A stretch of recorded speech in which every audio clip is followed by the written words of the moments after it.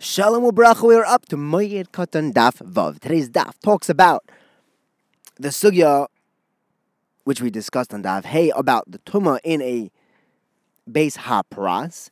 It also discusses how to remove klayim, and if Bezdin was mafgir klayim fields, when to uproot klayim. And we have a new Mishnah that discusses watering trees and fields on Chol Hamoed, according to Rabbi Meir, who is far more megal. Now, as a continuation of yesterday's discussion, at the end of Daf Hey, the Gemara says that a field that was plowed over doesn't need to be marked. And the Gemara asks, it doesn't need any marking? We have a brisa that says that if you find a field that has a marking, you still can't tell whether it was plowed, in which case, as long as you blow in front of you, the kohen is allowed to walk across, because there's no tumah that's big enough to create tumas oil. Now we could assume that it was plowed if there are trees planted there, because then they plowed up the field to plant those trees. But if there are no trees, then we know that they lost an entire kaver. Rabbi Yehuda says that we're not going to assume that it was plowed up until a zaken or a talmid tells us that it was plowed. Bottom line is, you see from here that you need some sort of a marking to assume that it was plowed. As soon as they would plow a field, they would mark it.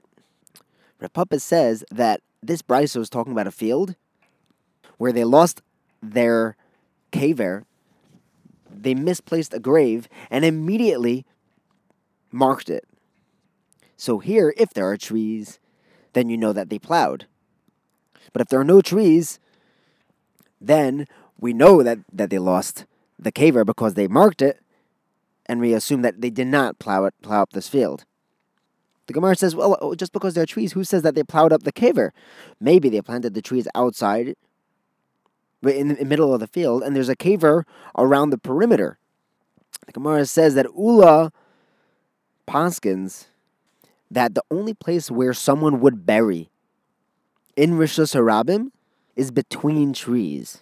Therefore, if there are trees here, we know that it was plowed up in between, and the kaver is disintegrated. Okay, says the Gemara. Maybe the tumah is inside, and there is a perimeter of trees. So there are two answers to this question. The first one is that there's not a straight line of trees in this field. So we can't say that, there's a line of trees here, and then the kaver was inside of this line. It was all mixed up throughout the entire field, so the entire field must have been plowed to plant these trees. The second answer is that we learned on Daf Hey Beis that you do not place the marking, the tzion, far from the place of the tumah, so that we won't lose area in Eretz Yisrael to tumah. Since this tzion is near the trees, we know that the tumah was plowed up with the planting of these trees. We have a general idea of where the tumah was based on the tzion. Now, Rav Yehuda told us that you need a zaken or a talmid to tell us that this field was plowed up. Otherwise, we're going to assume that there's a full kaver somewhere here. Abaye says we see from this halacha from Rabbi Yehuda that if there is even a young talmid chacham in a city, everything in that city goes through his psak. Next, Rabbi Yehuda tells us if someone finds a marked stone, not like a little marker, because that's not going to be directly on the tumah, but a stone, which is big, explains Rashi, which is going to cover the entire tumah area, underneath this stone is tameh. If there are two stones, then it depends what the area between it looks like. If the area between these two stones is covered in cement, then you know that area in between is also tameh. But if there's not, then only these stones are tameh and not the area between them. The Gemara says, even if this area in between the two stones isn't plowed, we're going to say it's tar? We learned in a brisa that if someone finds one stone, it's tameh. But two, then it depends. Only if the areas between them are plowed are we going to say it's tar. But if it's not plowed, then we say it's tameh. How can you say that automatically the areas between two marked stones is going to be tar? So Rav Papa explains the discrepancy. When the cement on the top of each one of these stones is crumbling and has fallen down in between the two stones, then if it was plowed, it's tahar.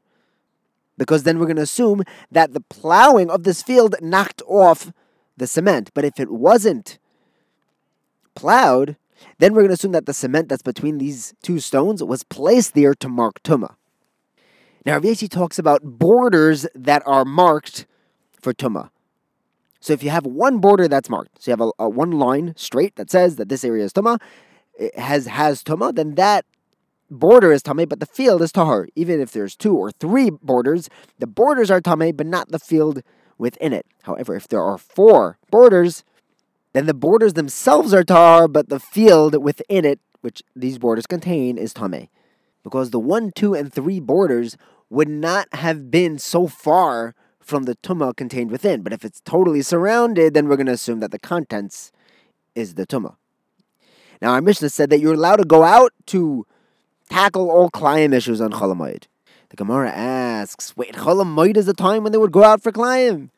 I have a stira, because there's a Mishnah that tells us in Megillah that they would announce about Klayim and Shkolim on the first day of Adar, and on the 15th day of Adar, a whole bunch of things happen. The surrounded cities would lay in Megillah, in the villages. They would fix up the streets.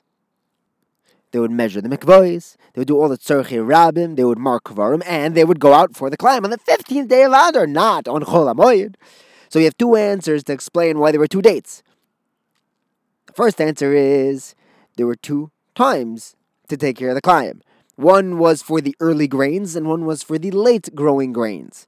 The second answer is that one time is for trees, and the other time is for vegetables. The early grains were on the 15th day of Adar. The late ones on Chol HaMoed of Pesach.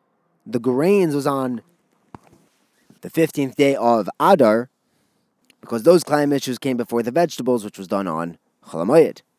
Rav Asi and Rav Yochanan say that these dates were only when you couldn't see that climb was being done, it was being over. However, if Bezdin saw that there was actually climb going on, then they would go out whenever they saw it, to uproot it, to get rid of it. Why would the dafka go on Chol HaMoed?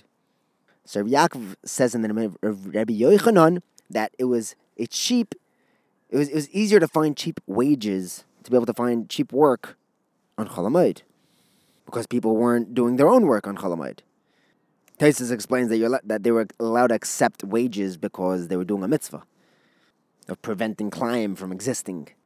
You see, from here, says the Gemara, that they would pay these workers from the Trumas Halishka, from the extra money in the Trumas Halishka they were able to use for whatever Bezdin needed, and they would pay people to be the agents to get rid of climb. Because if they would charge the people who were actually planting the climb, then who cares how much it would have costed to hire people? This is why they waited for Chol HaMoed to be able to save money from the Trumas Halishka.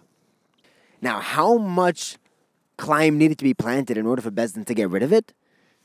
If there was 1 kav out of 24 sa of one type of a food, they would go in there and decrease that amount of climb. The Gemara says, wait, they would uproot it? We have a brisa that says that they would be mafker the entire field. The Gemara answers that there was a gezerah.